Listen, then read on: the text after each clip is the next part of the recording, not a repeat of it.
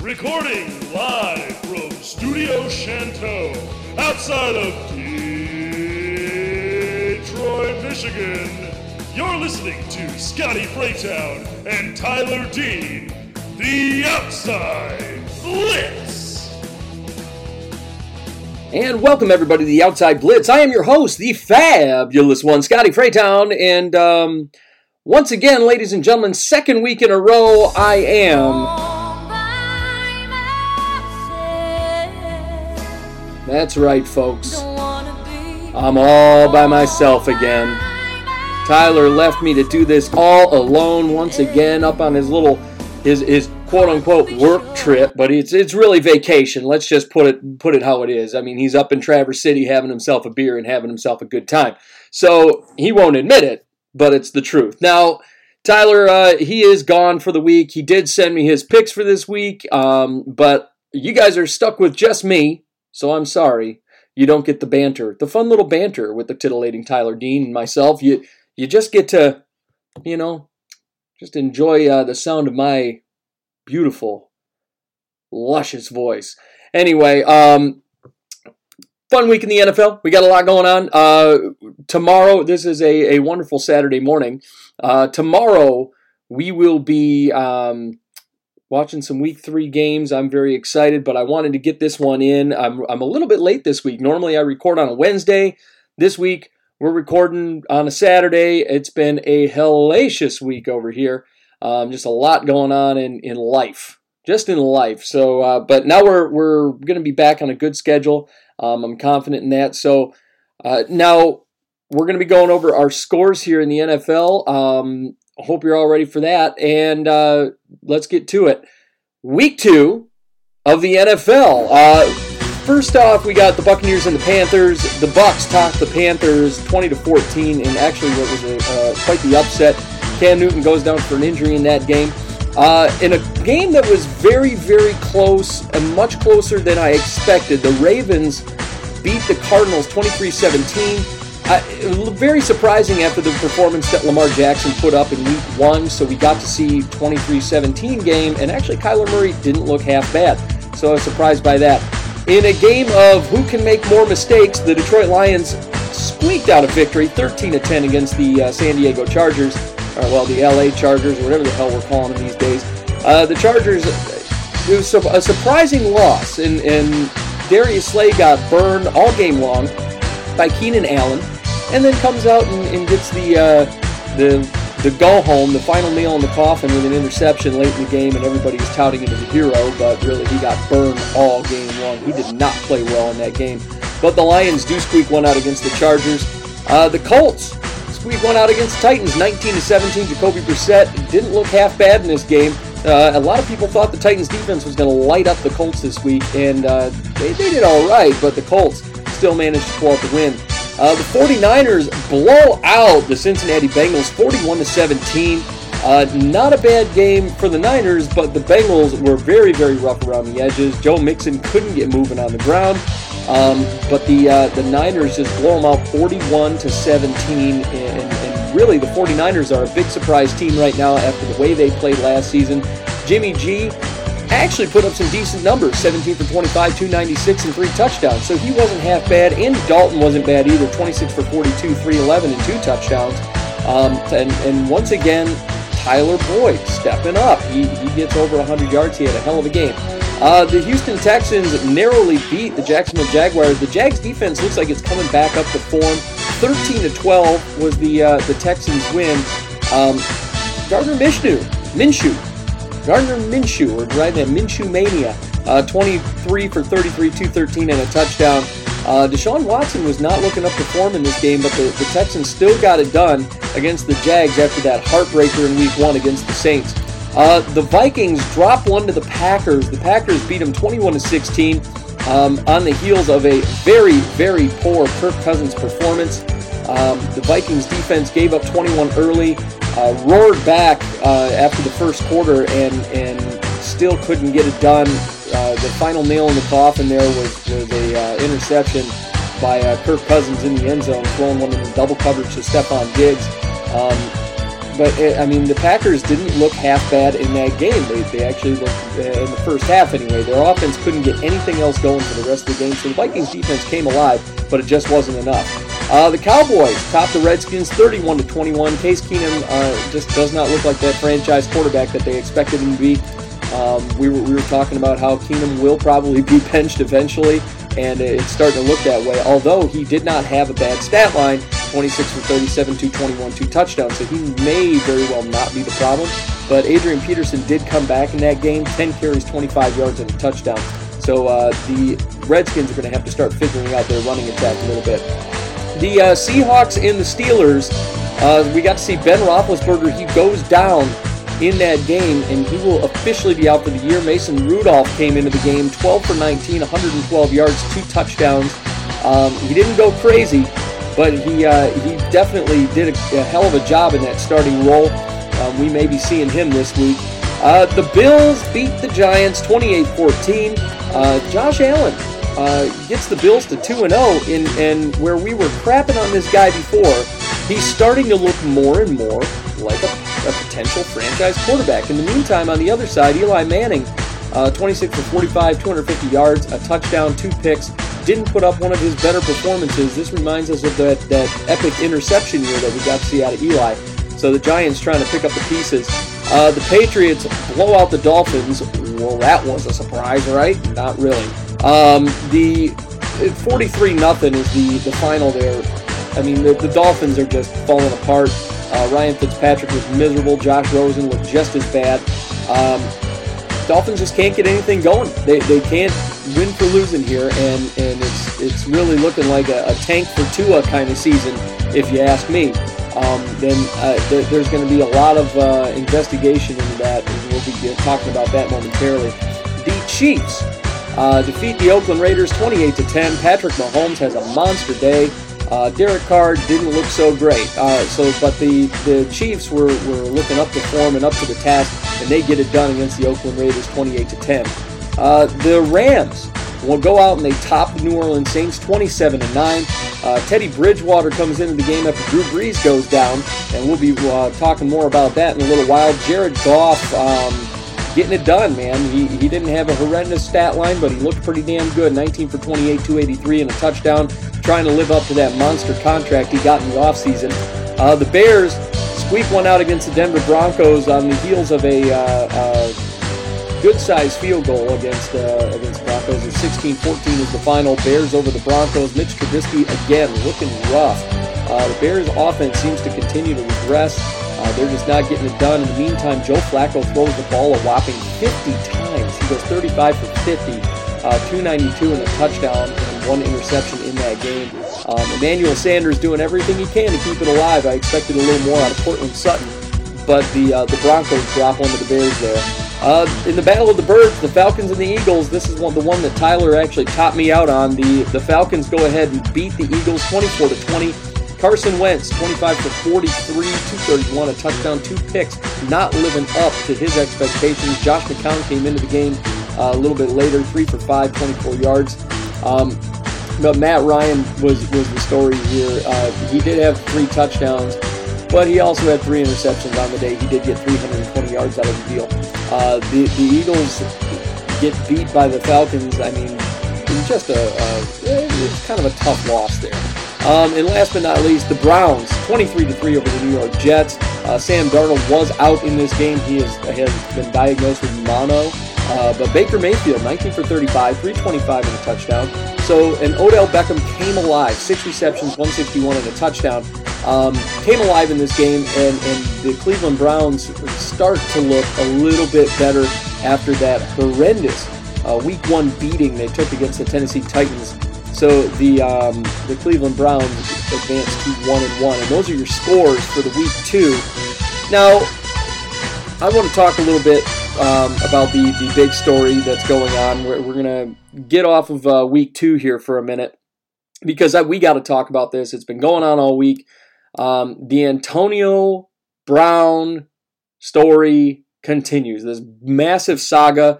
Antonio Brown gets released. He loses his Nike sponsorship amid the sexual assault allegations. against him. And I saw this coming. I was surprised that he played last week. I was surprised that the Patriots didn't take swifter action against him.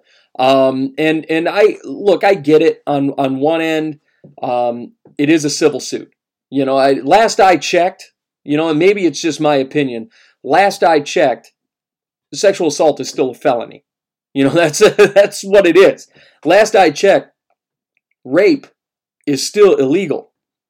So when somebody comes out and throws that type of allegation out there, you expect a large corporation that is employing this person to take swift action. You expect, a corporation, a team, such a monstrous entity like the New England Patriots to take swift action against a guy like Antonio Brown, and they didn't do that. Now, I'm a little surprised that they didn't do it. I'm surprised they had him play in week 2. I'm surprised that he was even on the field. I'm surprised the NFL hasn't put him on the commissioner's exempt list. I'm surprised at the amount of leeway that he's gotten over this whole thing. At the same time, I understand the stance that, it's kind of innocent until proven guilty. I understand that this is also a civil suit. This isn't a situation where this person is pressing criminal charges. This is a civil case, and she's only seeking $75,000, which sends off bells to me. But the nail in the coffin, I think, for him was definitely the fact that he went out and sent her threatening messages and whatever else. Antonio Brown, the man is a loose cannon. I don't understand how he gets away with anything that he gets into, and it starts with the Steelers. Let's just face the fact, it starts with the Steelers. Shame on Mike Tomlin. Shame on the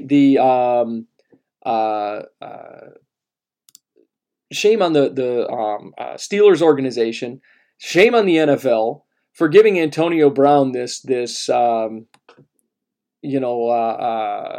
leeway and this double standard that they've set for this player as opposed to everybody else in the league. Earlier, a woman told Sports Illustrated that while she was painting a mural at one of Antonio Brown's homes in 2017, the Patriots wide receiver made an unwanted sexual advance. She didn't reciprocate, and Brown had ghosted her without paying, so he didn't pay her. Now she says she was included in a group text chain that started Wednesday night by Brown, where he accused the artist of fabricating the story and encouraged other members of the chat to dig into her past.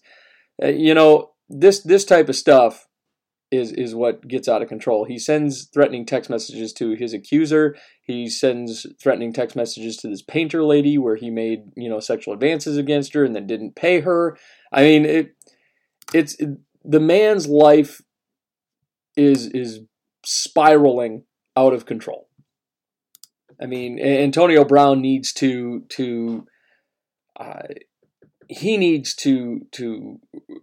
take some time and find that mental health, that he needs in order to be a functioning member of society and to be a functioning member of an NFL. Of the NFL rather. Now, and we saw, a guy, Everson Griffin, for example, last year, he was going through a very rough time, and Everson Griffin was going off the deep end, and Everson Griffin went out, Everson Griffin found that mental stability that he needed.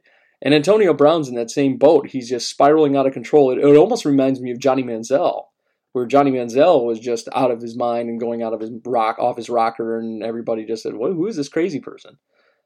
How people like Antonio and Antonio Brown, you didn't hear about this stuff early on, and then he became the number one receiver over there in Pittsburgh, and all of a sudden that he became Mr. All-Star, and he went absolutely nuts. I don't get it. You have one job, shut up and catch the ball. You want to go out and be promiscuous, be promiscuous. You want to go out there and go out and sleep with random women, hey, do you, boo-boo. That's all well and good, but don't go out there and sending people messages. Don't go out there sexually assaulting people. That doesn't give you the leeway. And shame on the NFL for taking so long, and the Patriots organization for taking so long to respond to this situation. Shame on them. That's absurd. Antonio Brown he's a crazy person at this point. And I think a majority of the league and a majority of the fans look at Antonio Brown like he's a crazy person. His whole life right now is Jerry Springer. So Antonio Brown has officially been released by the Patriots. Bill Belichick, earlier this week, he fielded so many questions about Antonio Brown that he actually walked out of a press conference over the whole thing. So, I think it's telling the type of player you're dealing with when you're dealing with Antonio Brown. I think his time in the league is done.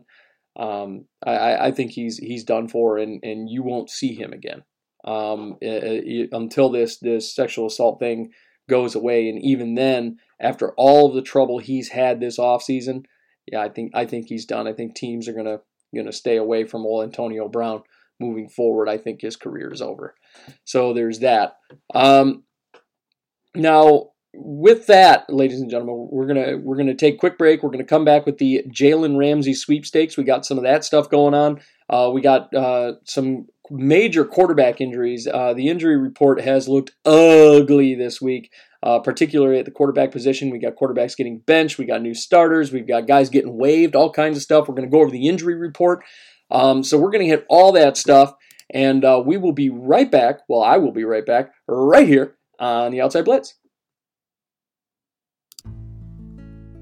At It's Your Time Massage, you get all the benefits of one of the larger massage chain parlors, but in a more intimate and personal setting.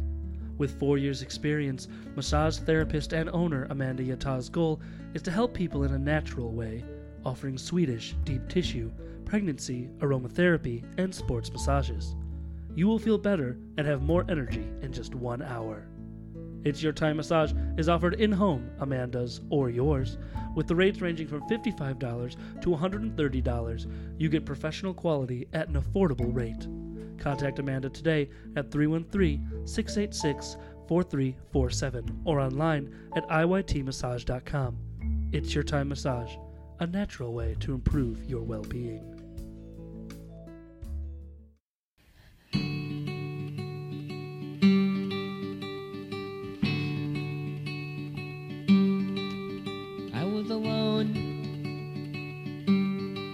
I was all by myself.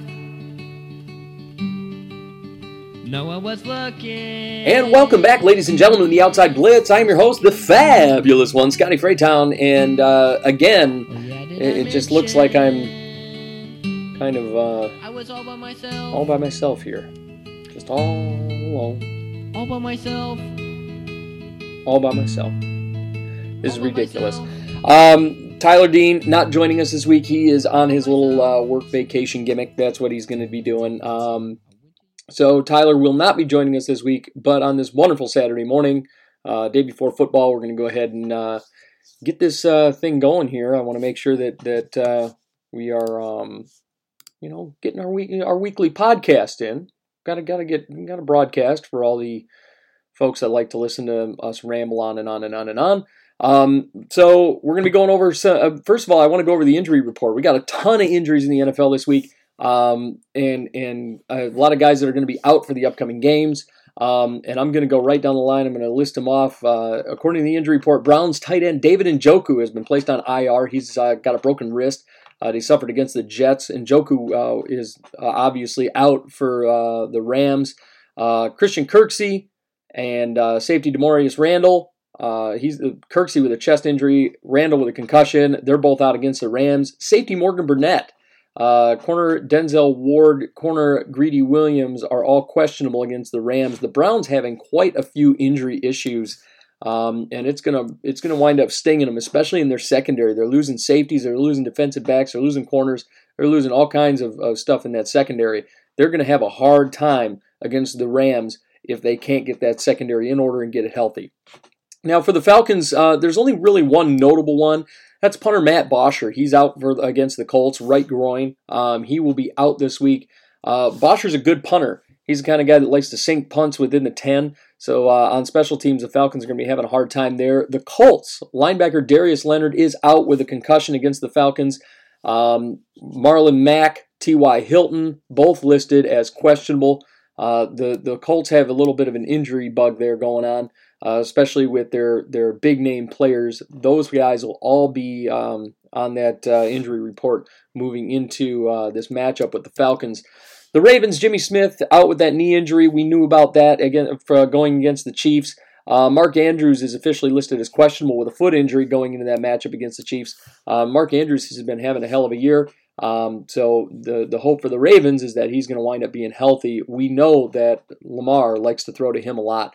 Over on the flip side, the Chiefs, left tackle Eric Fisher, he is injured with a groin injury, and then you got Tyreek Hill with his shoulder injury, Damian Williams with a knee injury, all listed as out against the Ravens. LaShawn McCoy is also listed as questionable with an ankle injury. Damian Williams and LaShawn McCoy both being hurt. That one's going to sting, but that's going to be more of a workload put on Patrick Mahomes. Mahomes seems like he's up to the task. The Chiefs are going to have their work cut out for him if they can't get that run game going. We do know that Andy Reid is the running back whisperer, so we will see if LaShawn McCoy does come into play this week or if he's going to be riding the bench majority of the week. But we do know that Patrick Mahomes is going to be up to the task. The Panthers quarterback Cam Newton, foot injury. He is out. Bruce Irvin, the linebacker, also has a hamstring injury. He's out versus the Cardinals. The Panthers without two key players, so they will both be out. Bengals defensive tackle Ryan Glasgow, he's got a thigh injury. Tackle Cordy Glenn, concussion, and A.J. Green with an ankle injury, all out versus Buffalo. Listed as doubtful is Carl Lawson, the defensive end, with a hamstring injury.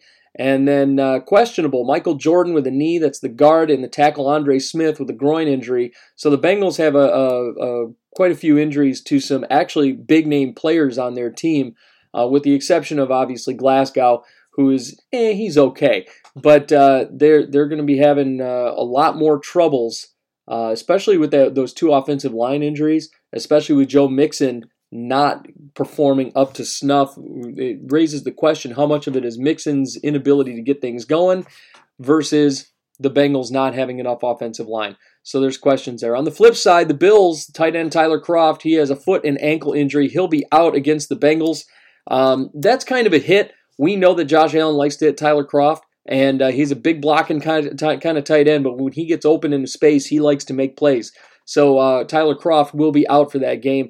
For the Broncos, tackle Jawan James still out with that knee injury against the Packers. Corner Bryce Callahan, he's listed as questionable now with that foot injury. So he's still kind of riding that injury report. The Packers, linebacker Oren Burks, he has a chest injury. He'll be out against the Broncos. Linebacker Kyler Fackrell with a shoulder injury. Tight end Jimmy Graham with a groin injury. Both those guys listed as questionable going into that game against the Broncos. Jimmy Graham is kind of the bigger one. Fackrell's kind of a big deal, but Jimmy Graham is the bigger of the two. We do know that Jimmy Graham is starting to play a much larger role in that Packers offense. So Jimmy Graham being listed as questionable, possibly even out, we'll see. But if he's not taking the field, that's going to take one more weapon away from Aaron Rodgers, and that's not good for him. For the Detroit Lions, getting ready to take on the Philadelphia Eagles this week, but linebacker Gerard Davis with an ankle injury, tackle Taylor Decker with a back injury, defensive end Deshaun Hand with an elbow injury, and cornerback Rashawn Melvin with a knee injury. They're all listed as questionable going into that matchup against the Eagles there. Taylor Decker, actually, I'm not as upset if I'm a Lions fan. If I am a Lions fan, I'm not upset about the Taylor Decker injury because really, without Taylor Decker, the Lions' offensive line played better, and it's a wonder that the Lions didn't pick up his fifth-year option. It's no wonder. He really, he started out his career real hot, and it seems like the league has kind of figured him out, and he can't seem to adapt. So Taylor Decker being out, no big deal. Deshaun Hand, Gerard Davis, those are two bigger ones, especially on the defensive side of the football. Going against an Eagles team that likes to run along the edges, that likes those little hitch passes and whatnot. Gerard Davis being one of the leading tacklers. So those guys being listed as questionable. Should set off alarms for any Lions fan. On the flip side, the Eagles running back Corey Clement, he's out with a shoulder injury. He has a shoulder injury. Deshaun Jackson, abdomen injury. Defensive end Timmy Jernigan, he has a foot injury. They're all out against the Lions. Tight end Dallas Goedert, he's got a calf injury. Wide receiver Alshon Jeffrey, also with a calf injury. And Nate Sudfeld, the backup quarterback, has a left wrist injury. Those guys are listed as questionable. So the Eagles, Corey Clement's kind of a change of pace back, but Deshaun Jackson's kind of the big one. He's the guy that's been making big plays for him. It's going to be tough to lose or to have Dallas Goedert listed as questionable, possibly lost Alshon Jeffrey. If they lose those two guys, they're in deep trouble against this Lions team. The Lions aren't that great, but they did shut down the Chargers for the most part last week. You got to have weapons for Carson Wentz. That may open things up for J.J. Arcega-Whiteside, but we will see moving forward. For the Texans are getting ready to take on the Chargers this week. Tackle Laramie Tunsil, he's listed as questionable with an ankle injury. Tunsil is kind of a big part of their offensive line, especially because they had such a hard time keeping Deshaun Watson clean last year. Tunsil is one of those guys that kept him relatively clean. Watson was one of the most sacked quarterbacks, one of the most hurried quarterbacks last season. So he's listed as questionable. If he winds up being out, the Texans may be in trouble. For the Chargers, tight end Hunter Henry, he's out against the Texans with a knee injury. Hunter Henry seems to be having a lot of problems with the injuries throughout his young NFL career. We'll see if he can get it together and start producing as that guy that was supposed to be taking the place of Antonio Gates. Kicker Michael Badgley, he's still listed as questionable with a right groin injury. Last week they had the punter kicking field goals, and he did not do well. So hopefully, for the Chargers' sake, Badgley will wind up back on the field. He's a very good kicker and very accurate as well. The Rams getting ready to take on... Well, actually, I didn't list their game. The Rams getting ready. They have the tight end Tyler Higbee with a chest injury. He's out against the Browns. There we go. Guard Austin Blythe and defensive tackle Aaron Donald.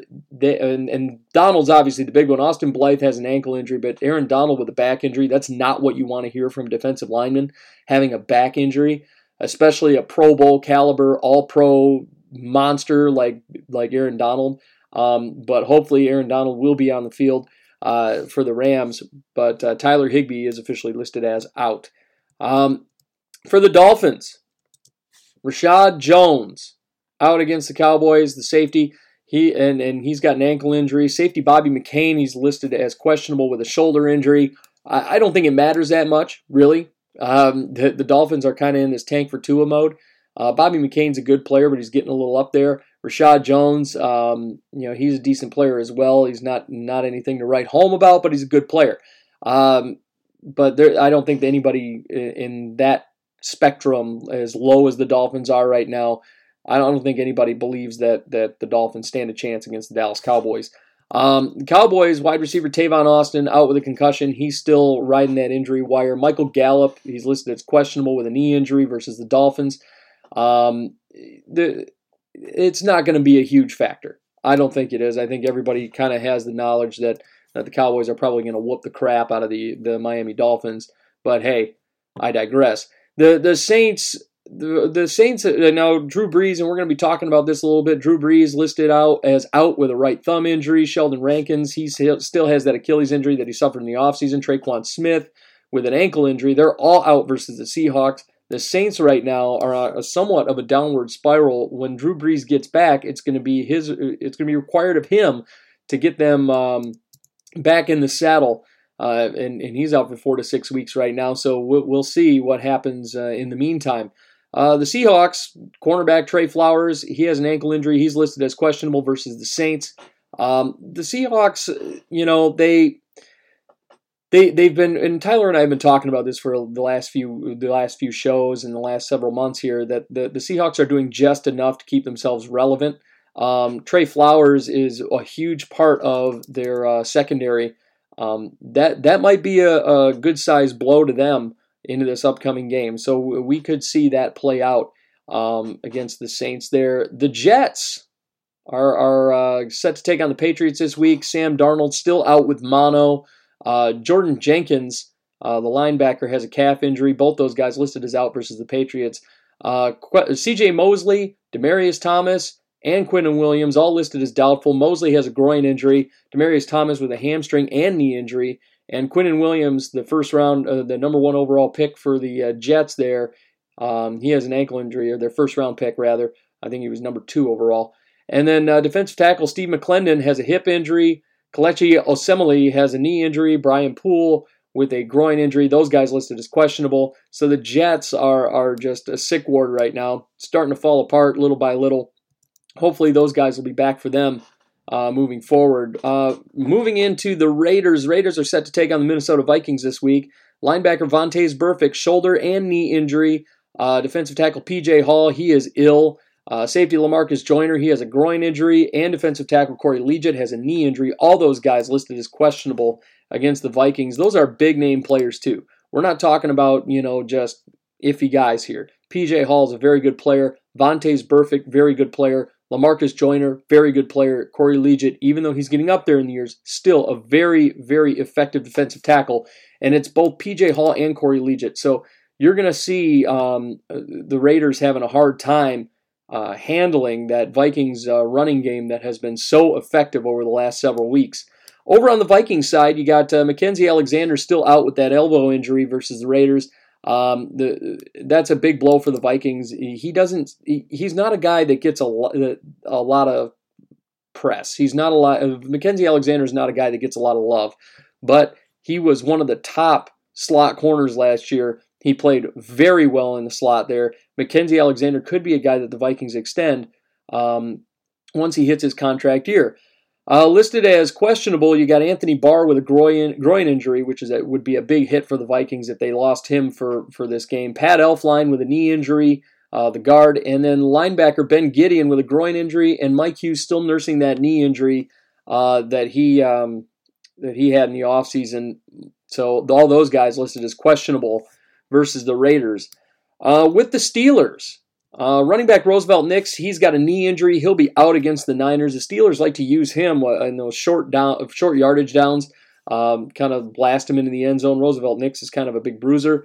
He'll be out against the 49ers with a knee injury.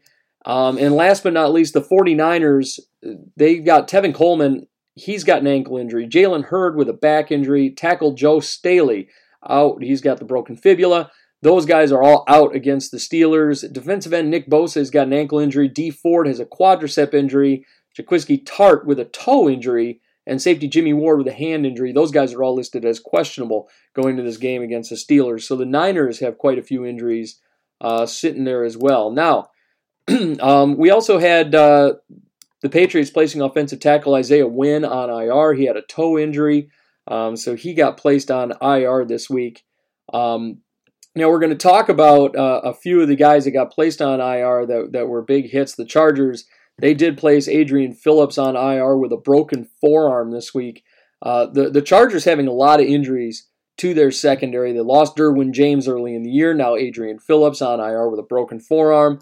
They're starting to fall apart. It's getting a little rough for them. We're going to see. I was surprised that they weren't in the mix for Minkah Fitzpatrick. I'm surprised that they haven't been placed in the mix to be going after Jalen Ramsey with all this talk about him. But they're starting to have a lot of problems with their injuries.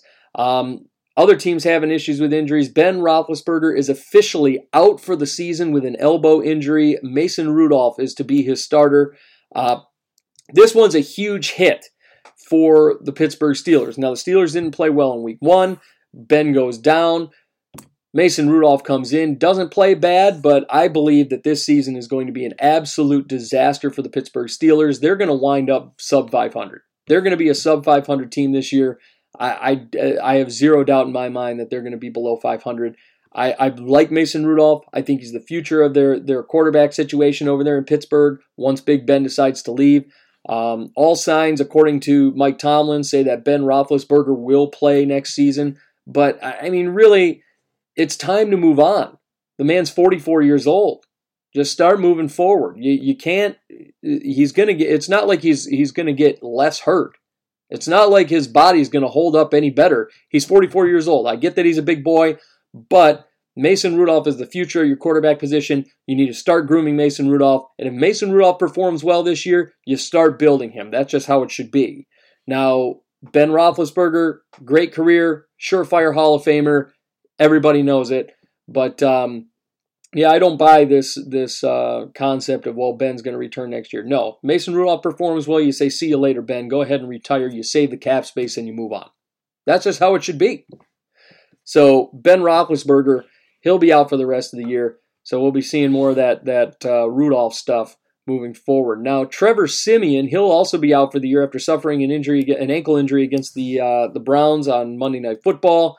Not a huge loss for the Jets because they still have Sam Darnold that'll be back next week. Sam Darnold had mono, obviously. Trevor Siemian is an okay quarterback. He's more of a high-end second-string guy.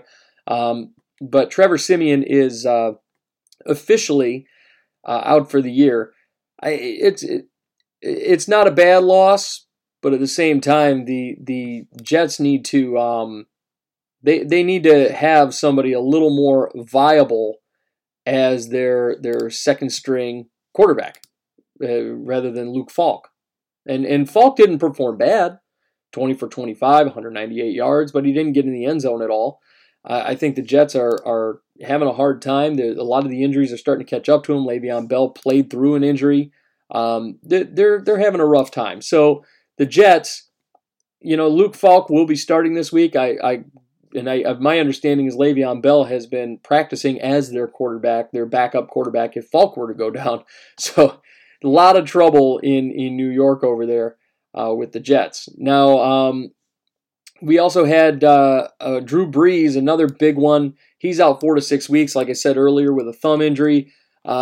This is going to be a tough loss for the Saints. Now, for the Saints, in his place, Teddy Bridgewater stepped in 17 for 30, 165 yards last week. That is not going to be good enough to get you where you need to go. Bridgewater did not play as well as everybody expects him to. A lot of teams I know were vying for his services over the course of the offseason, the Dolphins being one of them to be their starter. Teddy Bridgewater decides to stay with the Saints and then does not live up to expectations. This guy hasn't played. Can we just remember that? This man has not played in 3 seasons. The times he's been bad. So Teddy Bridgewater starting with the Saints, if Teddy Bridgewater doesn't come to play, Teddy Bridgewater will drive that team into the ground. I have the Saints quite possibly becoming a sub-500 team this year due to this Drew Brees injury. The Saints could drop off. Now, and Tyler and I, we both sat here and said, the Saints are probably taking the division, and we were real high on the Saints. But it's looking like they're going to drop off, and this is, the Falcons' division to win right now. So, New Orleans Saints going to be without Drew Brees for the next 4 to 6 weeks due to that thumb surgery. We also had quite a few releases here. We had, not really. We had 2. We had C.J. Anderson. He got dumped by the Lions this week after 2 rough performances. He put up, 47 yards in 2 weeks. They picked up Paul Perkins. I actually like this move. The Lions free up a little bit of cap space. Use it, and I think they learned. They learned from the failed LeGarrette Blount experiment from last year. They wanted Anderson to be that big power back like he was with the Rams, and here we are. He didn't perform like that big power back like he did with the Rams. He had decent yardage through 2 weeks on limited carries, but the Lions' run game really hasn't been anything to write home about. If you look at the numbers of Kerryon Johnson, but he's not getting as many carries. They're going with this very pass-first style offense. Anderson just wasn't up to snuff, so Paul Perkins comes in and winds up taking that spot. It's a good signing for a backup running back. The Lions have quite a few solid backs on that team right now. I know they had Ty Johnson, who actually had 5 carries for 30 yards, and he was averaging about 6 yards a carry. So Ty Johnson may wind up stealing that spot over there. C.J. Anderson last week, 5 carries, 8 yards. I mean, he doesn't have a very good average. So Anderson gets released. The Lions save the cap space. Right now they got about $18 million in cap space, and I'll be getting to that in a minute here. Cowboys, they wound up. So Taco Charlton, the defensive end, he requests a trade. The Cowboys get mad and decide they're going to waive him. And after they waive Taco Charlton, the Dolphins pick him up, which was strange. The Dolphins they're giving away good players like Minkah Fitzpatrick, who is a tremendous player, and we're going to talk about that in a second. They give away these big-name players, but then they go out and they pick up another big-name player for something else. They have not addressed it. The Dolphins also traded Minkah Fitzpatrick to the Steelers for a 2020 first-round draft pick. I don't understand the Dolphins' moves right now. I just kind of don't. Okay, Taco Charlton's a good player. Is he the kind of player that you're going to be able to build your defense around? No. Minkah Fitzpatrick's a very, very good player. You traded him away for one first-rounder for this upcoming season. So did you really get a good return on that investment in picking him up in the first round 2 years ago? No. You didn't get a good return on your investment. You know that Minkah Fitzpatrick's a good player, and you've developed him into a good player. So why are you going to give him away to an AFC rival, a conference rival, to play well over there? That is a guy that you can build your defense around. That's a guy that when you keep him around, he's going to wind up, he's young right now. He's, I think, 23 years old, but you're going to be able to build him into that beastly player that you want him to be, that long-time presence. And instead, they traded him away. They got no return on the investment. They got a first-round selection for him from the Steelers. I don't understand this move. I don't. I find myself wondering, if you develop a player and he develops that well, you get two first-rounders. You get a first and a second for him. You get something more than just get your first-rounder back. Big deal. What do you now you got to go develop another safety. It was just one of those moves that made no sense. And it looks like Miami is just collecting draft picks at this point, which, the Raiders did the same thing, this last season. They did the same thing. But what I see right now is not only are they trying to do the tank for Tua thing, but they're just dumping players left and right and trying to get as many first rounders as they can. And I don't get it. I don't get it. If I'm trading a big name guy that I've already developed that plays at a very, very high level like Minkah Fitzpatrick, I'm going to want more than just my first rounder back, because that's basically what you did. You got your first rounder back. Whoopity-doo. You developed a player and dumped him. It was senseless. He's one of the better safeties in the league. It's just a bad trade. Now, we also have in one of the strangest things going on is the Jalen Ramsey sweepstakes, and since we're talking about trades, I want to jump into this. Jalen Ramsey, he requests a trade and from the Jaguars. The Jaguars are reportedly shopping him. The Jags owner has said that he is not against making Jalen Ramsey the highest paid corner in the league. That's the most common thing we're hearing, is that Jalen Ramsey wants to be the highest paid corner in the league. I'm not against that. I think he is one of the best corners in the league, if not the best corner in the league. I think he's a loudmouth, though. And that's the big problem for Jalen Ramsey. He's a loudmouth. There have been several suitors for him. The Chiefs, the Niners, the Vikings, the Ravens, the Eagles. I mean, a lot of teams calling the Dolphins. And that's another confusing thing. The Dolphins calling on Jalen Ramsey. Well, you're going to have to pay the man $18 million a year. I mean, granted, they do have the cap space now. But, they're going to go and dump a great player to pick up another great player. And I don't understand it. And you're going to pick up a great player. You're going to dump a great player that keeps his mouth shut. And you're going to pick up another great player that really just can't seem to shut the heck up. I mean, that's what it comes down to. Jalen Ramsey, he's a loudmouth, and he thinks he's just the best thing since sliced bread. Is he the best corner in the league? Quite possibly. Definitely top 3. But Jalen Ramsey, he's a loudmouth and he's trouble. There's been a lot of teams that have been talking about him. I think I think either he goes to the NFC. Because the Jags are still, I mean, it's still early in the season. Bouye's coming back. AJ Bouye's coming back. So are you really going to need Jalen Ramsey around? I don't know that the Jags are willing to dump him because they're still in the race here. They're still in it's early in the season. They're still in the talks here to be, a winner. So, I mean, are you really going to dump Jalen Ramsey? I don't think so. I don't think they send him anywhere. I think this is a lot of talk. I think this generates a lot of coverage for Jalen Ramsey and the Jags. But I don't see Jalen Ramsey going anywhere. Maybe just before the trade deadline, but I don't see him going anywhere anytime soon. The Jags are still playing good, solid defense from the look of things. I mean, they're holding teams to 12, 13 points. They're not getting blown out. Their secondary is still one of the best in the league. If I'm the Jags, I'm not dumping Jalen Ramsey. And I don't think, and the Lions are another team that were in the talks for Jalen Ramsey. I don't think he's going anywhere. And if the Jags were smart, they would just hold on to him. Also in the trade world, Melvin Gordon, he says he will play somewhere in 2019, whoever that may be for, I mean, we'll find out. Certain teams are going to be in need of running backs. I know the Chiefs right now have one out, one questionable, so we'll see if they make a move on him. To me, Melvin Gordon's okay. He's not a great running back. I'm not going to sit there and say he's one of the league's elite, whatever the case may be. I think he broke 1,000 once. He's more of a change of pace back, and that got thrust into that starting running back role. I understand the Chargers aren't really a run-first team. They haven't been for about the last 15 years. But Melvin Gordon is he's a good enough running back.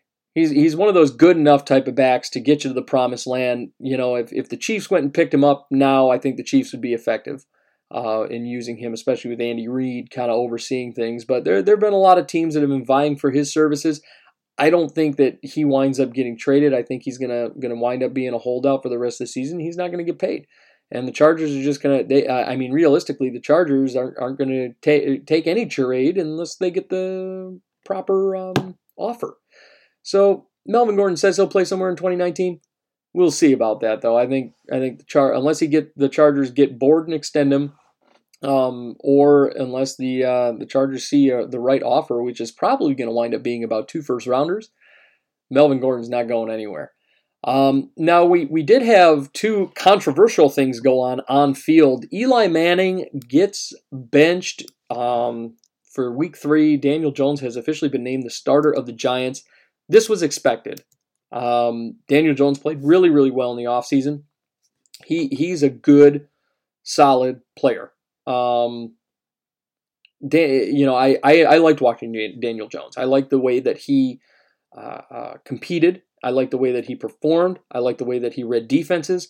I liked the way that he was really being able to step out of the pocket, move around in the pocket. He was able to step up in the pocket when it was starting to collapse around him, and complete clean passes. He really didn't make a lot of huge mistakes. Now, in the first week of the preseason, he threw a touchdown pass, and I'll be the first to admit I was not impressed by that touchdown pass, because if it was a seasoned safety that he was throwing over in that game, it would have been an interception. But those types of things, as the preseason continued, he continued to play well, and he continued to perform at a high level. He's got a little bit of a fumbling issue, but ultimately, Daniel Jones could be the next big thing in New York. We're going to see. We're going to find out just how good this guy is, and we're going to find out about his fundamentals. That's a big thing. He's probably one of the more fundamental quarterbacks that came out of this draft. So Daniel Jones, here he comes, and we're going to see what goes on. Eli Manning, you could possibly see Eli Manning get traded. You might see Eli Manning come up off the bench eventually. But Eli Manning has officially been benched with the New York Giants. So Daniel Jones getting ready to make his way onto the field. And also, so I don't like when general managers call out players. I don't like that. I think it's, and I understand it's different when a general manager was a former player. John Elway calls out tackle Garrett Bolles. He says the holding penalties need to stop. Bolles was called for 4 holding penalties last game, and John Elway got on his case about it. Now, I get that it's a little different when you have a general manager that is a former player. But you don't call out your players publicly and slam them publicly. That's something that John Elway just has never been good at. He always goes out there in front of the cameras, in front of the reporters, and just craps on his players. Just slams them. And it's not okay. It's not acceptable. And John Elway should be ashamed of himself as a general manager. Now, I understand Garrett Ballas, okay, get on his case a little bit, but do it privately. Pull the guy aside, do it privately. Don't go out there and publicly bash him in front of the cameras, in front of the world to see. If I was Garrett Ballas, I would be not happy to play for the Broncos, and I wouldn't want to continue playing for the Denver Broncos. I would be asking for a trade, requesting a trade. I would be, getting ready to get set up for the offseason, test free agency, whatever I got to do. I want to get the hell out of there. And I don't know what kind of contract Garrett Ballas has. I'm probably going to have to go out and take a look at it. But realistically, you can't do that. John Elway, he's got to learn when to shut his mouth and understand that guys on his team make mistakes. I understand they're at the highest level you can play. Garrett Ballas has 2 years left on his deal. He's only getting paid 1.5. Cut it out. Cut it out, Elway. This is typical John Elway stuff. So Garrett Ballas and John Elway now at odds. We're going to find out about that. Ballas is a former first rounder from back in 2017. He went number 20 overall. So we'll see. We'll see how that turns out for the 27-year-old left tackle there. Now, when we come back, I'm going to go ahead and take a quick break here. When we come back, we're going to be talking about Tyler's Top 10, Fraytown's Forgotten and Forgetful 5. We're going to go over our picks to round out the show. And old Tyler Dean hopefully will be back. That's a hope. He'll hopefully be back next episode. But we're going to go over Forgotten 5.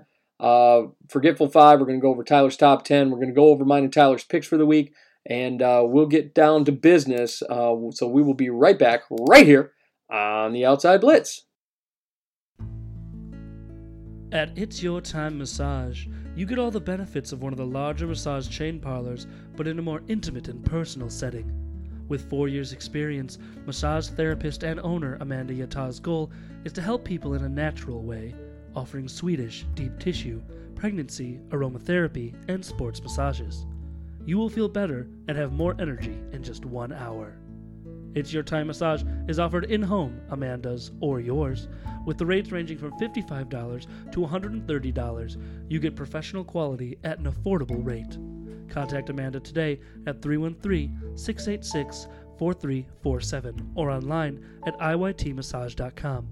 It's Your Time Massage, a natural way to improve your well-being.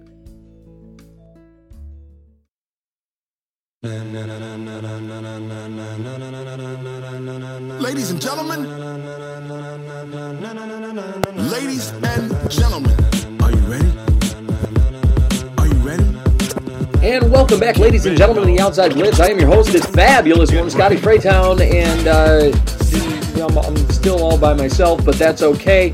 We are still going to be rolling right along here, and so we're nearing the end of our show here, but we have 2 segments that we got to get on, and one of those segments is going to be what we like to call Tyler's Top 10.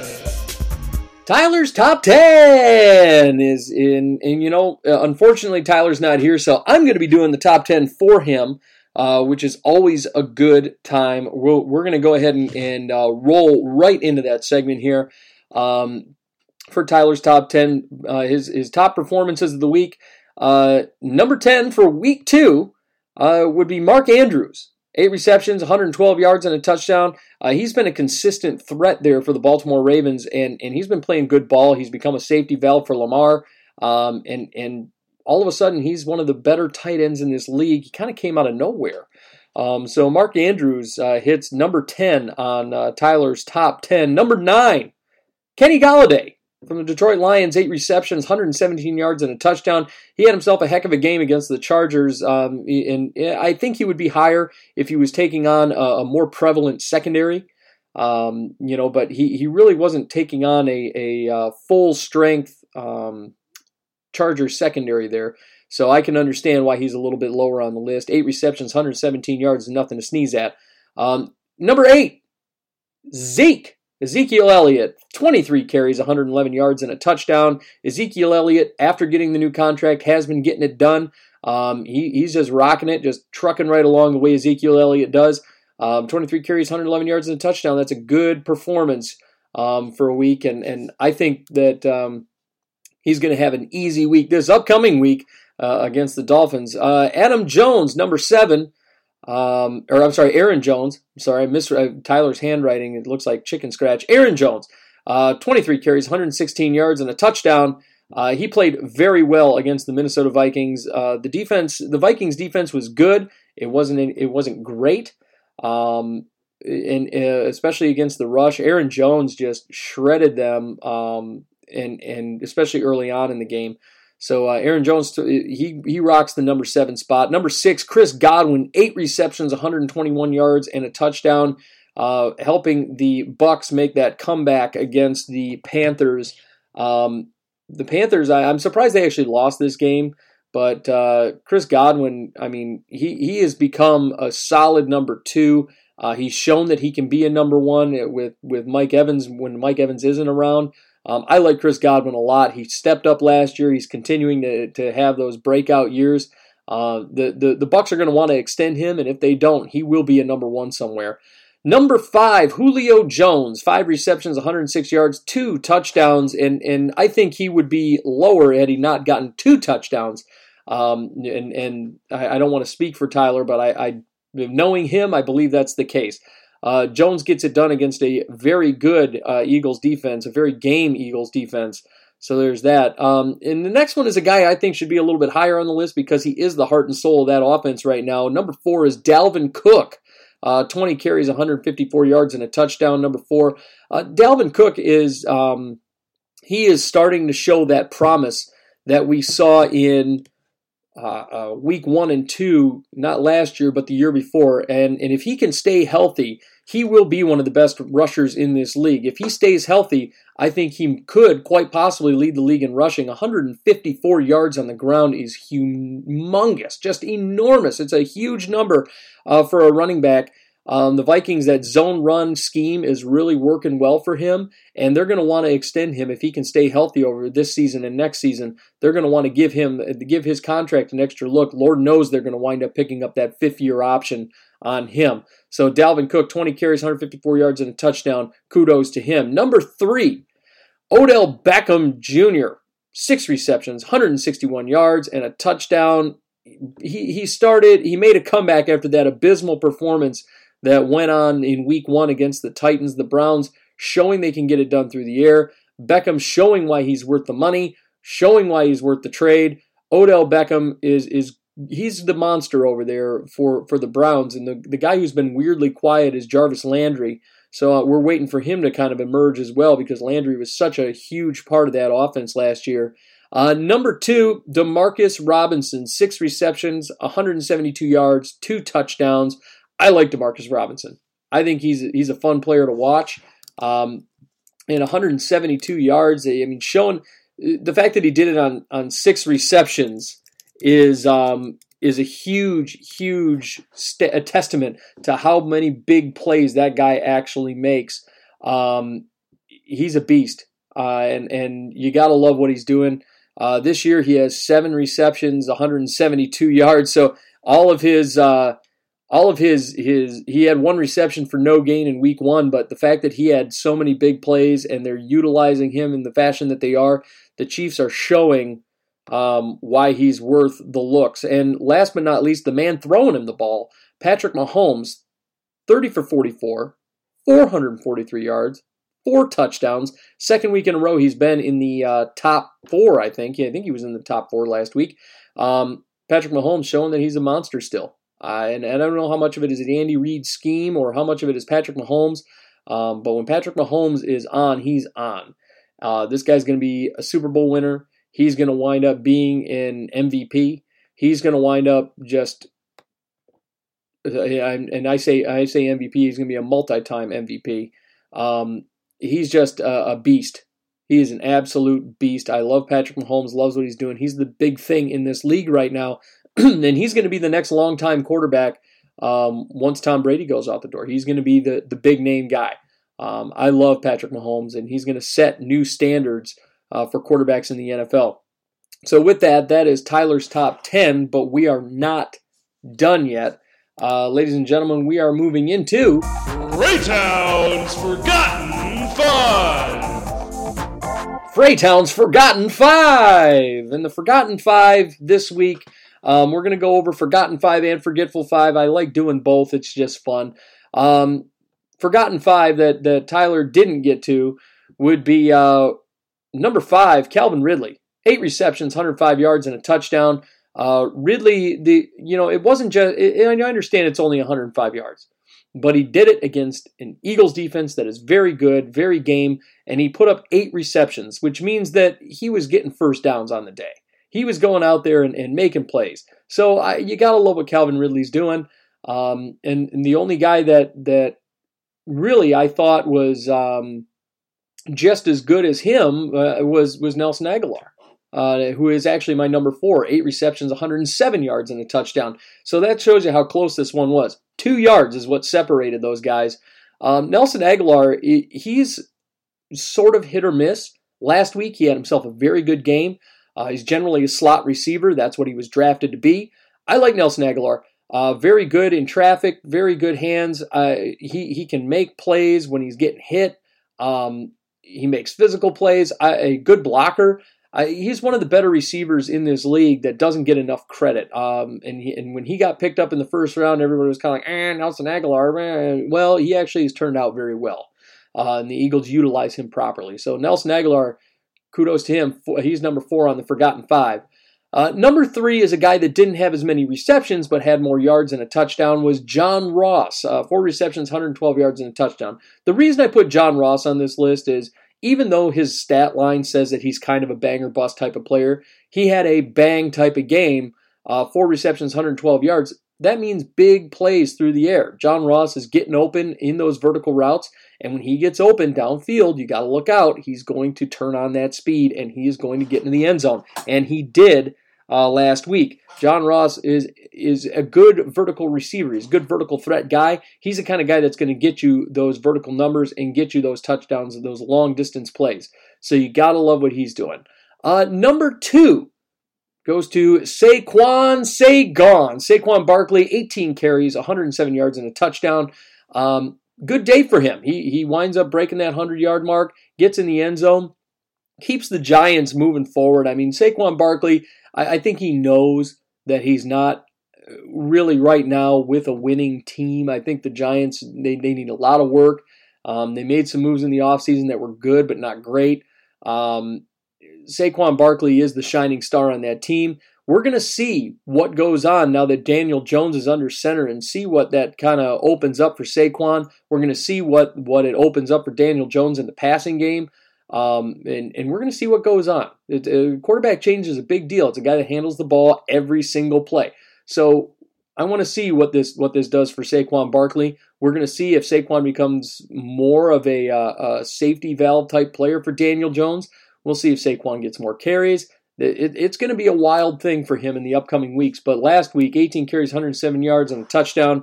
Very good game for him. And last but not least, number 1, a guy I'm not a huge fan of, but he had a hell of a game. Russell Wilson, 29 for 35, which was very accurate. 300 yards, 3 touchdowns, threw no interceptions. Played very, very well in week 2. But Russell Wilson is the guy that I'm going to go ahead and give the number 1 spot to on the Forgotten Five. Now, we move into the Forgetful Five. And the week's most abysmal performances, and trust me, we saw quite a few. I'm going to go number 5. We're going to get right into this, and this one's going to be kind of funny at number 5. He's back, ladies and gentlemen. Josh Rosen is officially back in the Forgetful Five. Josh Rosen, 7 for 18, 97 yards, and 1 interception as he came in to replace the benched Ryan Fitzpatrick. Josh Rosen has been named the starter for next week. Lord knows that's going to go poorly. Rosen finally, he didn't do it in week 1, but in week 2, he made his way back into the Forgetful 5. So congratulations to him. We're going to see, he was our LVP last year, least valuable player for the show. So Josh Rosen is officially back in the Forgetful 5. He's on the board as far as that goes. Number 4 goes to Christian McCaffrey. Now this is, and we have 3 strange players on this Forgetful 5 this week. Christian McCaffrey being one of them, because you don't see Christian McCaffrey have bad performances like he did last week. But McCaffrey gets 16 carries, only produces 37 yards on the ground. And then he only had 2 catches for 16 yards last week. Christian McCaffrey did not play well. He just didn't. He did not play well. And when Christian McCaffrey doesn't play well and Cam Newton's not playing well, the Panthers don't play well. Christian McCaffrey looked like absolute hot garbage. Christian McCaffrey looked bad on the ground. Christian McCaffrey didn't get it done. He makes number 4 on the Forgetful 5. Number 3, and I'm going to be honest with you, I was so angry and disappointed and disgusted by this number 3 player's performance. Kirk Cousins looked absolutely abysmal. 14 for 32. He had under 50% passing completion percentage, 230 yards, a touchdown, 2 interceptions. He lost a fumble. He also gave away the game. He gave the game away with an interception in the end zone in the 4th quarter, throwing it over the top to Diggs in double coverage. It was just bad. It was just bad. Kirk Cousins, I understand in week 1 he only threw the ball 10 times. I get it. 10 times, he had 8 receptions for 98 yards. It wasn't a great performance, but it was a game-managing type of performance, and he was accurate. He threw the ball. When he threw the ball, he threw it effectively. And that's all I expect. But 14 for 32, 230 yards. Really? You're going to be under 50%. That's obnoxious to me. Kirk Cousins ought to be ashamed of his performance, and the fact that he's getting paid $28, $30 million a year is obnoxious for that type of performance. Kirk Cousins, that game that you lost against the Packers, not only was it on the bad defense, but it was on you. It was on you primarily. You had the bad calls from the referees. They missed, and let's just face the facts. I'm just going to throw it out there. The NFL referees should be ashamed of themselves because they missed 2 delay of game calls against Aaron Rodgers. Just let the clock sit there at 0 and let him get the playoff anyway. No flag, no nothing. And then they called us for 2 bad pass interference calls. But that's not the reason we lost this game. The reason this game got lost was because Kirk Cousins went 14 for 32 for 230 yards, 1 touchdown, 2 picks, and a fumble lost. Kirk Cousins played like garbage. Absolute garbage. And the fact that he's only number 3 on this list shows you just how bad number 1 and 2 are. Number 1 and 2 should be even more ashamed, but Kirk Cousins played like absolute garbage. He's a guy I never thought I'd put on this, and he has shown throughout the first 2 weeks, through week 2, that he is not worth the money that we've been paying this guy. Last year, Kirk Cousins played very well, but Kirk Cousins needs to step up. So I'm disgusted with Kirk Cousins, and I'm just going to go ahead and get his name off my computer screen. Now, number 2, this guy, after performing so well last year, Joe Mixon, 11 carries for 17 yards. He had a 1.5 average. He has 27 yards through 2 weeks. Joe Mixon is definitely on the Forgetful 5, and I don't know how much of this is on Joe Mixon and how much of it is on the Cincinnati Bengals offensive line or lack thereof, but Joe Mixon was a good player last year, and this line hasn't changed that much. So I'm curious what's going on with Joe Mixon. I'm wondering if he's going to blow up. I'm wondering if it's just the Bengals not getting it done. I mean, they do have a new coach. The guy seems like kind of an idiot. I mean, really, I don't know how much of this is Joe Mixon, but 11 carries, 17 yards is unacceptable on the NFL level. But the guy that hits number 1 this week, I'm going to tell you, Fitzmagic is not running wild in Miami right now, and Ryan Fitzpatrick takes number 1 of the Forgetful 5, 11 for 21, 89 yards, 3 interceptions, 2 of which went for pick sixes. And although it's not as bad as Jameis Winston's QBR from last week, he puts up an abysmal 23.8 quarterback rating. How does that happen? I understand it's Miami. I understand you're Ryan Fitzpatrick and you're not that good. I understand that you're trying to be Conor McGregor and failing. But Ryan Fitzpatrick, I don't understand. And I never really understood the logic of the Miami Dolphins making him the starter anyway.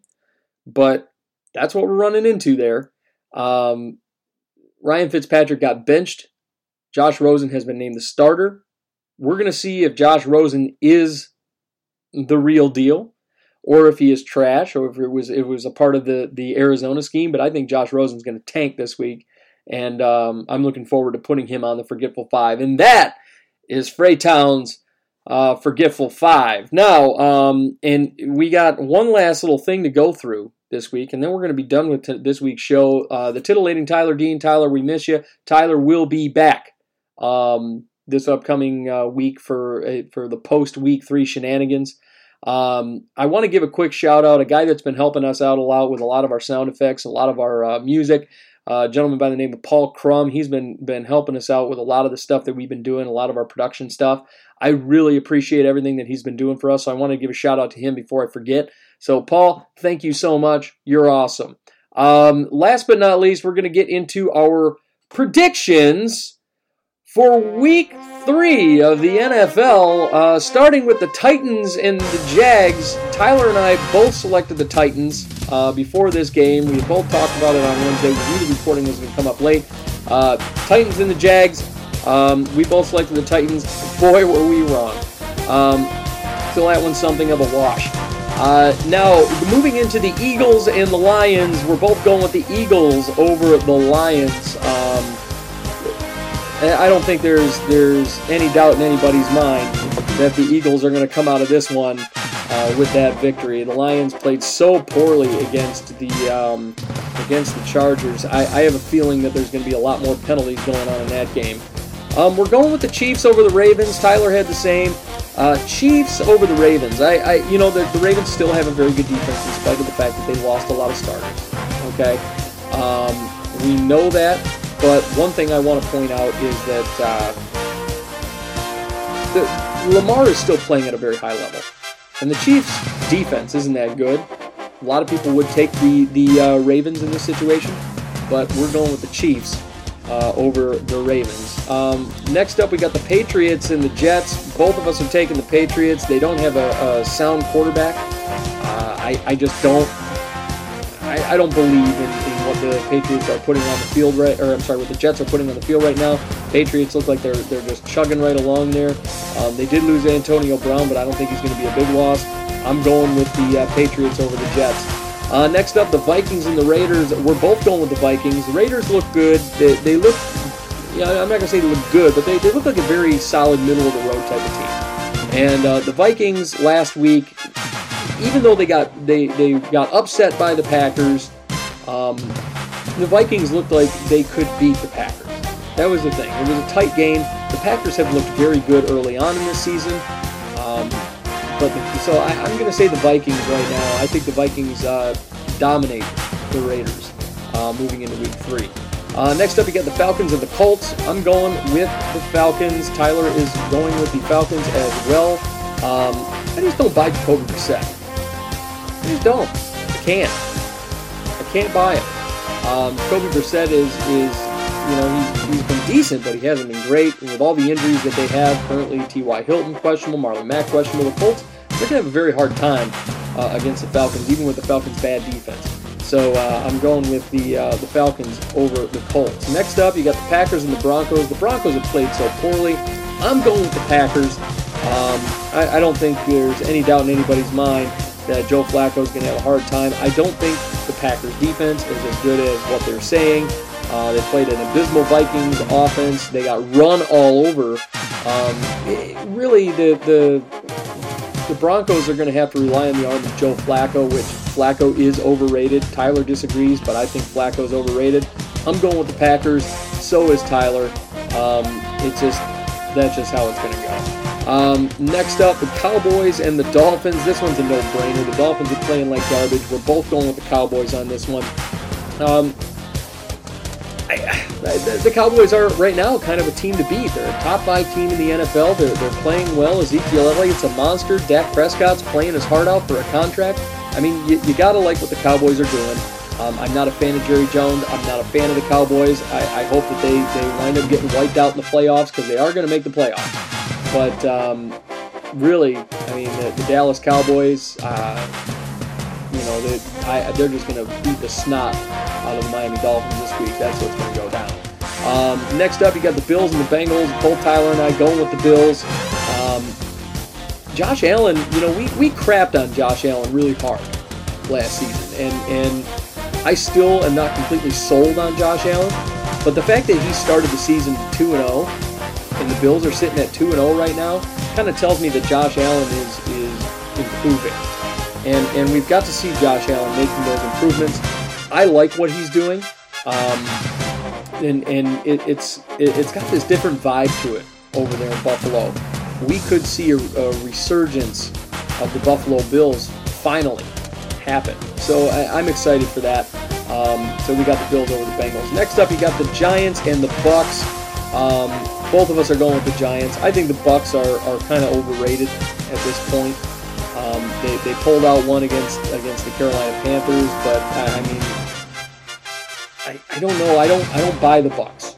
I don't. I think the Giants secondary is a little bit better than Carolina's right now. I'm going with the Giants on this one, and I think Daniel Jones comes out rocking. I think Daniel Jones has himself a game, and I think he winds up getting a win in his first NFL start. Next up, you got the Cardinals and the Panthers. I'm going with the Cardinals, and so is Tyler. We're both going with the Cardinals. Kyler Murray's going to get his first win. Panthers will be without Cam Newton. I think that's kind of telling about what you're going to see here. The Panthers really don't have much in terms of backup quarterbacks. I think Kyler Murray pulls up a victory here for the Cardinals and gets his first NFL career win. Next up, you've got the Steelers and the Niners. I'm going with the Steelers in this one. Tyler's going with the Niners. I think Mason Rudolph is going to come out firing this week. He's going to be a lot better than he was last week. Mason Rudolph did not look bad. And if he's given a full 4 quarters of football, I think the Steelers could top the Niners. Now, the Niners' defense has been looking very, very good this year, but I think the Steelers are going to beat the Niners and wind up pulling up their first victory of the year. So I'm going with the Steelers. Tyler's going with the 49ers on this one. Next up, I got the Seahawks and the Saints. I'm going with the Seahawks over the Saints. I think that Drew Brees with the thumb injury is going to have a very difficult time watching that one. Teddy Bridgewater will officially be the starter for the Saints. It's not looking good. Russell Wilson just coming off the heels of that great game, number 1 in my Forgetful 5. I'm going to go ahead and go with the Seattle Seahawks on this one, and so is Tyler. Next up, we got the Texans and the Chargers. I got the Texans defeating the Chargers, as does Tyler. The Texans coming off the heels of a good game. They played well. And not as well as you would like, but they played well against a top-tier defense, and the Jaguars, they played well against the Saints. I'm going with the Texans over the Chargers here. The Chargers had a poor performance against the Detroit Lions. It was kind of a war of who can make the least amount of mistakes, because they were making mistakes all over the place. Texans over the Chargers on this one. Next up, you have Sunday Night Football. You got the Rams and the Browns, and I think the Rams are going to dominate the Browns. Browns, they're starting to find a rhythm, but they haven't completely found their rhythm. And I think that's where both Tyler and I are going. Rams are going to beat the Browns. We're calling that one. Jared Goff is as of right now, he's playing up to his contract. You got to be impressed with what Jared Goff is pulling off here. The Browns, they're still trying to find a rhythm as a quote-unquote super team. They're figuring it out. Odell Beckham had himself a very good game, but the Rams still have a decent secondary, and it really depends also on how Aaron Donald plays, if he does play at all, because he is still listed as questionable. But even then, I think the Rams pull one over on the Browns on Sunday Night Football, and so does Tyler. And last but not least, we got the Bears and the Redskins. That Bears defense is keeping the Bears alive right now. Mitchell Trubisky is not playing good football. He's been bad through 2 weeks. He's regressed hard. Monday Night Football, I'm still going with the Bears over the Redskins. Case Keenum hasn't performed like the franchise quarterback that they expect him to be. Khalil Mack is going to be all over him. I think the Bears wind up dominating the Redskins defensively. They're going to do just enough to get through that game offensively, and you're going to see the Bears beat the Redskins on Monday Night Football, and that's who Tyler's going with as well. And with that, ladies and gentlemen, that is all of our Week 3 predictions. And as it stands right now, Tyler right now is 18-13-1, and I am 19-12-1. So just one game separating the two of us. I'm maintaining my lead right now. Little by little, I'm maintaining my lead. We've got a couple of differences in this upcoming week, but right now I'm leading the current champion. I'm pretty proud of that. So with that, ladies and gentlemen, thank you so much for listening. I appreciate you guys listening, and even without the banter between myself and the tenacious Tyler Dean, I miss him a lot. You know, it's not as fun without that person to ping pong off of, but we're still getting it done. So thank you so much for listening, ladies and gentlemen. I appreciate it, and hopefully we'll see you next week. But real quick, I just wanted to say a quick thank you to our sponsor over there at It's Your Time Massage. Check them out at iytmassage.com. Amanda is a tremendous massage therapist, and she is a wonderful human being. She'll make you feel better in a jiff. I get massages all the time, and it's amazing. So check her out, iytmassage.com, or you can check her out on Facebook at It's Your Time Massage. With that, ladies and gentlemen, thank you so much for listening. We'll see you next week right here on the Outside Blitz. Join us soon on the Outside Blitz, and be sure to follow on Facebook at facebook.com/The Outside Blitz, and feel free to email us questions at theoutsideblitz@gmail.com.